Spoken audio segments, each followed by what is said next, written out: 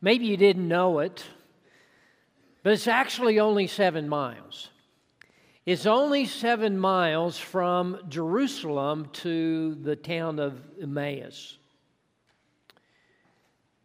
Thinking back and looking back in history, there are 2 men who are taking that 7-mile trip. But at least as they began, that trip is actually going to seem like 1,000 miles. The reason why this trip in the beginning seems like such a long journey for them is because of what they've been experiencing over the last several days. They have seen and they have heard about, and at one level or another, they have experienced the passion of Jesus. They've known about and seen and experienced the suffering and the death that Jesus had to go through. And as a result of having seen and experienced those things, it's really left them sad. It's left them doubting. And it's left them uncertain about the future, and it has left them feeling just a little bit lost. And what's interesting here is the feelings that they're having right now are really actually the opposite of the feelings that they're supposed to be having.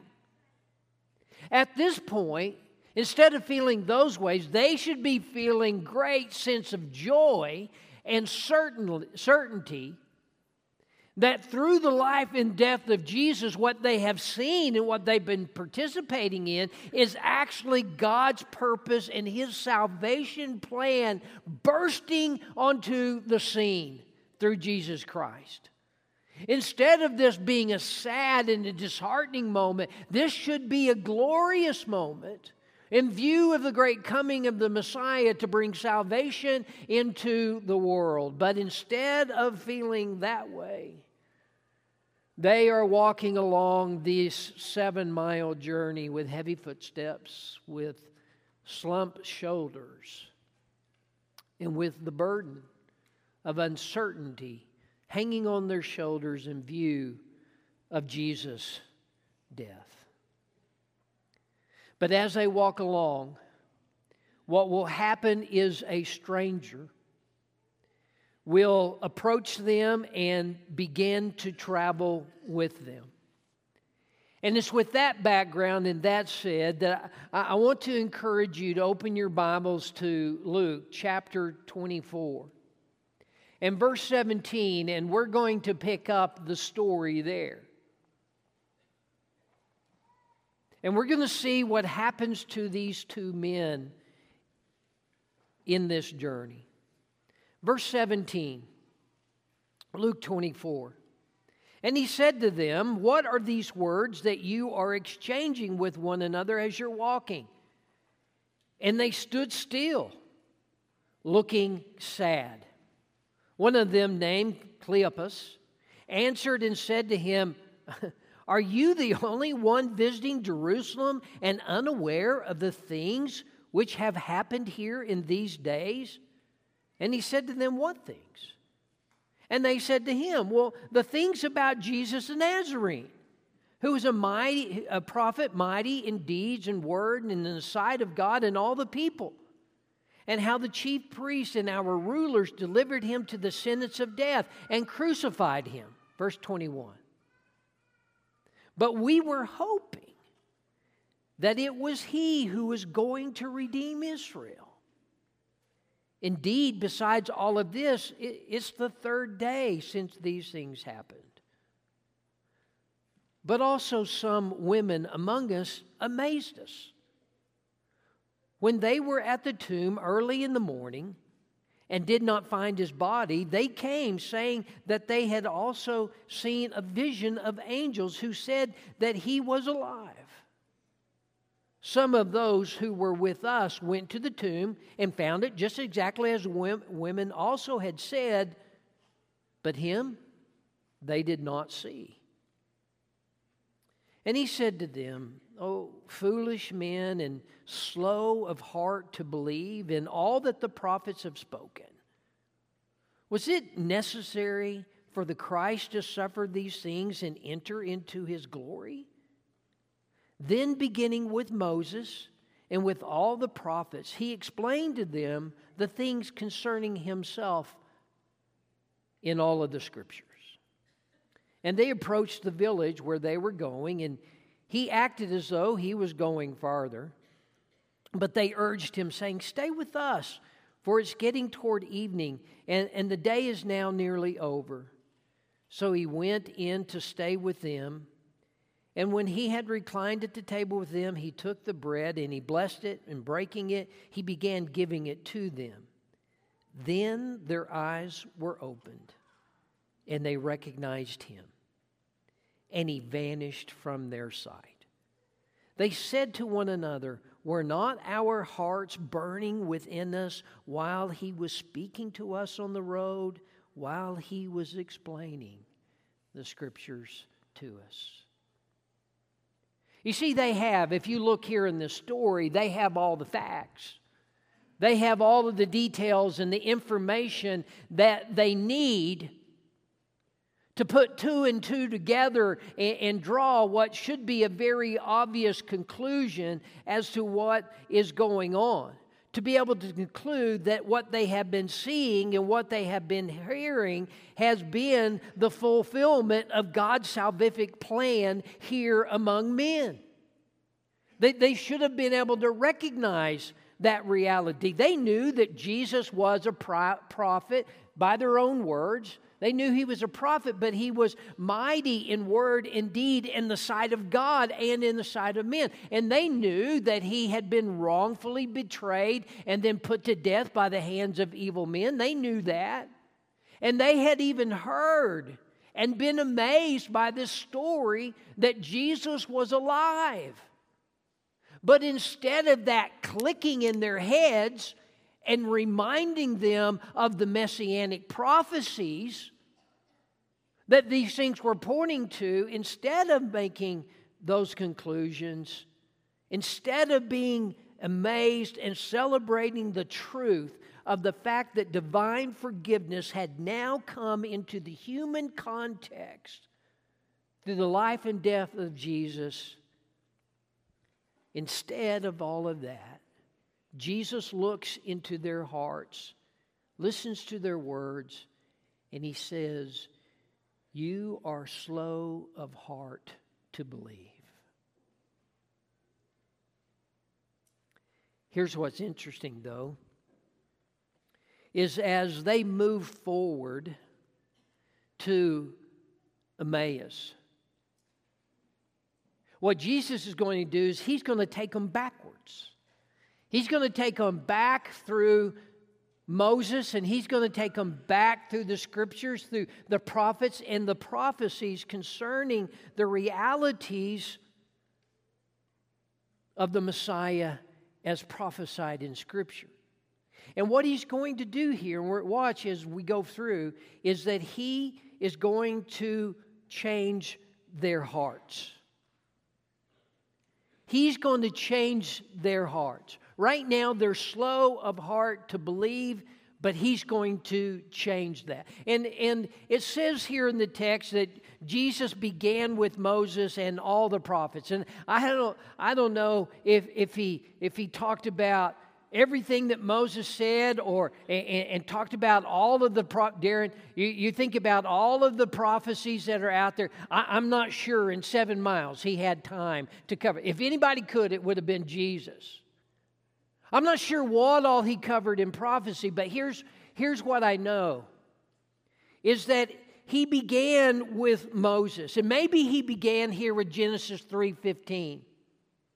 And they're going back and hearing the words of God as recorded by Moses and this Scripture that foresees the coming Savior of the world through this prophetic message of one who was coming. And Satan would bruise him on the heel, but he would turn around and he would crush Satan's head.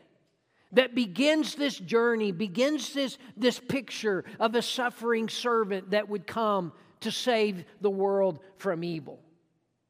Well, I think surely he must have gone to Isaiah 53, right? Surely he must have gone to Isaiah 53, which so clearly foretold of all of those agonizing, deadly moments that the Messiah was going to experience, whether it was in Gethsemane or whether it was on the cross. All of those things that spoke of, that were essential for the atonement and the forgiveness of sin in humanity to come about.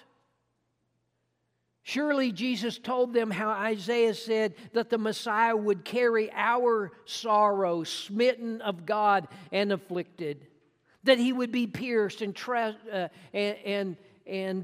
crushed for our transgressions and our iniquities, that the scourging of our healing would come on him, and how he said that this Messiah would be oppressed and afflicted like a lamb led to the slaughter, becoming a guilt offering for many. And certainly he revealed how Isaiah revealed that this Messiah would be cut off from the land of the living for those to whom the stroke or the penalty was due. Surely Jesus showed what Moses had said and was showing what Isaiah was saying about the suffering and dying servant and Messiah of God. Well, maybe too to Psalm 16, verses 8 through 11, where King David the prophet, speaking prophetically, speaks of how the Messiah, even after death, would not be abandoned to Hades, but God would not let his flesh see corruption. Clearly a reference to his resurrection. And finally, I would think that Jesus would point out to them the passage in Psalm 10 in verse 1, a passage that helps to see that although Jesus was standing right in front of them at this moment, that he wasn't going to be there forever, that he would eventually ascend and join the Father and be at his right hand and there reign until the day in which he can make all of his enemies and subject them to his feet. You see, Isaiah is clearly painting this portrait of God's suffering servant that would come into this world to bring salvation to humanity. And while we don't know exactly where those passages of Scripture that Jesus utilized to communicate that truth to them, here's what we do know, that those passages of Scripture were enough. And they were enough because we see in them the change, what I'm calling the change. What happens is that they go from being these men who had these slow to believe hearts to, by their own testimony, being men who had hearts that were burning within them. As Jesus began to show them through Scripture who he was and what that means, that created this great change in them as they began to see and realize that everything that had taken place was in complete concert with God's plan to bring salvation to this world.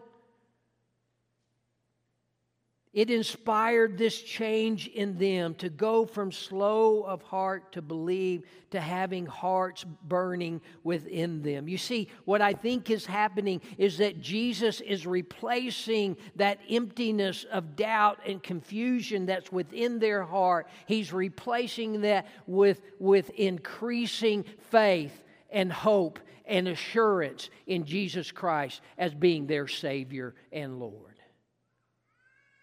And that's happening as Jesus is speaking to them on the way. Ultimately, Jesus was sparking a flame of faith within the hearts of these two men. As I think about this event in history, and as I think about us, As I think about the followers of Jesus today, I see really clearly that Jesus has a specialty. He has this specialty about him. And that specialty is he has the ability to change hearts. He has the ability to take hearts that were once doubting and confused and turn those into hearts full of faith and assurance and hope and very confident about who He is and who their future is. He has this ability to change people in that way. Jesus had the ability, not just in those men, but within us, to change our hearts, to create the change within us so that we too would no longer be confused or doubting, but would have hearts burning with faith and hope and assurance, that we would know for sure that Jesus is our Savior. You know, we see that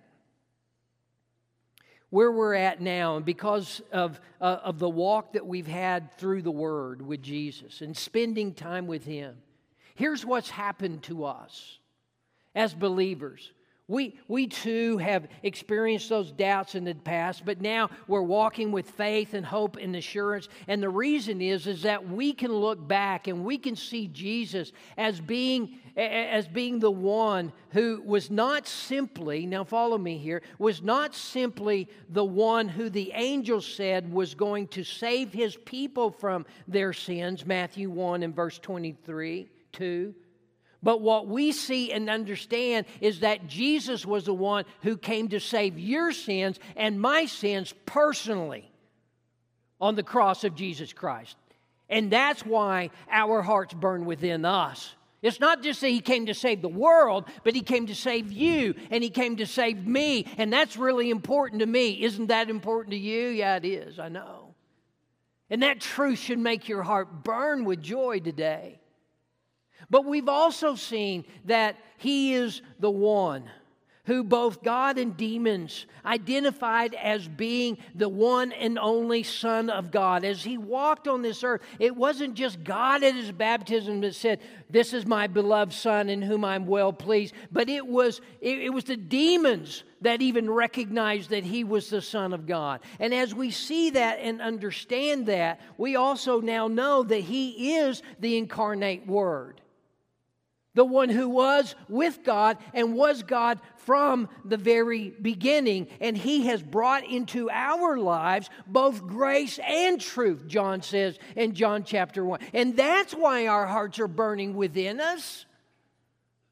This is not just have salvation, but we have this grace and truth that He's bringing into our lives. And then we see Him as one who has proved His authority, proved His divine authority. Not just having authority over waves and over wind, but having authority over disease and having authority over death and having authority over demons and having authority over all demonic influences in this world. And as He shows that authority to us, we know with certainty that Jesus was not the carpenter's son. But that He was who the angel said He was Emmanuel, God with us. And that causes our heart to burn with confidence and joy, knowing who our Savior is. But then we also see Him as the one who could have called 12 legions of angels, Matthew 26 and verse 53. That He didn't have to go through the sorrow, that He didn't have to go through the beating, that He didn't have to go through the scourging, that He didn't have to die on the cross, but that He voluntarily laid His life on the line, on the cross, in order that I should be able to have justification through faith, that I would have the opportunity to have salvation, that I would have the opportunity to have eternal forgiveness in the blood of Jesus Christ, and that causes my heart to burn within me. And I hope it does with you too. But we see that He is the one whose resurrection was announced by angels, and a resurrection that was witnessed by hundreds. And as we see that in Scripture, what happens to us is that then we understand that His statement and promise of being the resurrection and the life has come true. And that those who believe in Him can experience that same resurrection and life. And because we see that and believe that and have hope in that, our hearts burn within us. And we too, finally, we see that He was the one who not only was with the Father in the beginning, but He has gone back to the Father to prepare a place for us. And our hearts are not troubled, but our hearts burn within us because we realize that according to His promise and His power, that one day He will return and take us home to be with our God. And because of those things, our hearts burn within us. You see, we too have experienced the change. The doubts are gone, and we're left with faith and hope and assurance that Jesus was everything and so much more than we could ever dream of in the Savior of our souls. Before I conclude this morning, I want us to go back to the passage one more time. And I want you to see there, and I want to... Is this one on? Okay, I lost the mic here.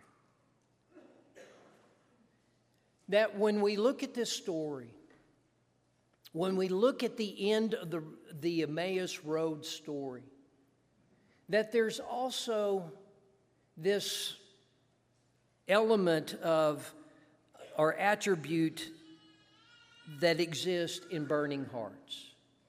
Read with me verses 33 and following. And they got up that very hour and returned to Jerusalem, and found gathered together the 11 and those who were with them, saying, "The Lord has really risen and has appeared to Simon." They began to relate their experience on the road and how He was recognized by them in the breaking of the bread. You see, when I look at this passage of Scripture, I recognize this, that burning hearts have a burning message. That burning hearts have a burning message. And that message that these men took back to troubled and disbelieving disciples was simple, yet it was life-changing. And that message is, the Lord has really risen. They got up that very hour and they went back, walked all the way back to where they came to share this message. The Lord is really risen. Because they knew that was the power to change the hearts of others. The Lord has really risen is the message that has been coming out of the burning hearts of disciples for over 2,000 years. And when you think about it, I want you to think this way. The Lord is really risen is not just an Easter Sunday morning message. It's an everyday message that should be burning within our hearts and burning to get out to tell others. Our calling is to proclaim the excellencies of Him who's called us out of darkness into His marvelous light.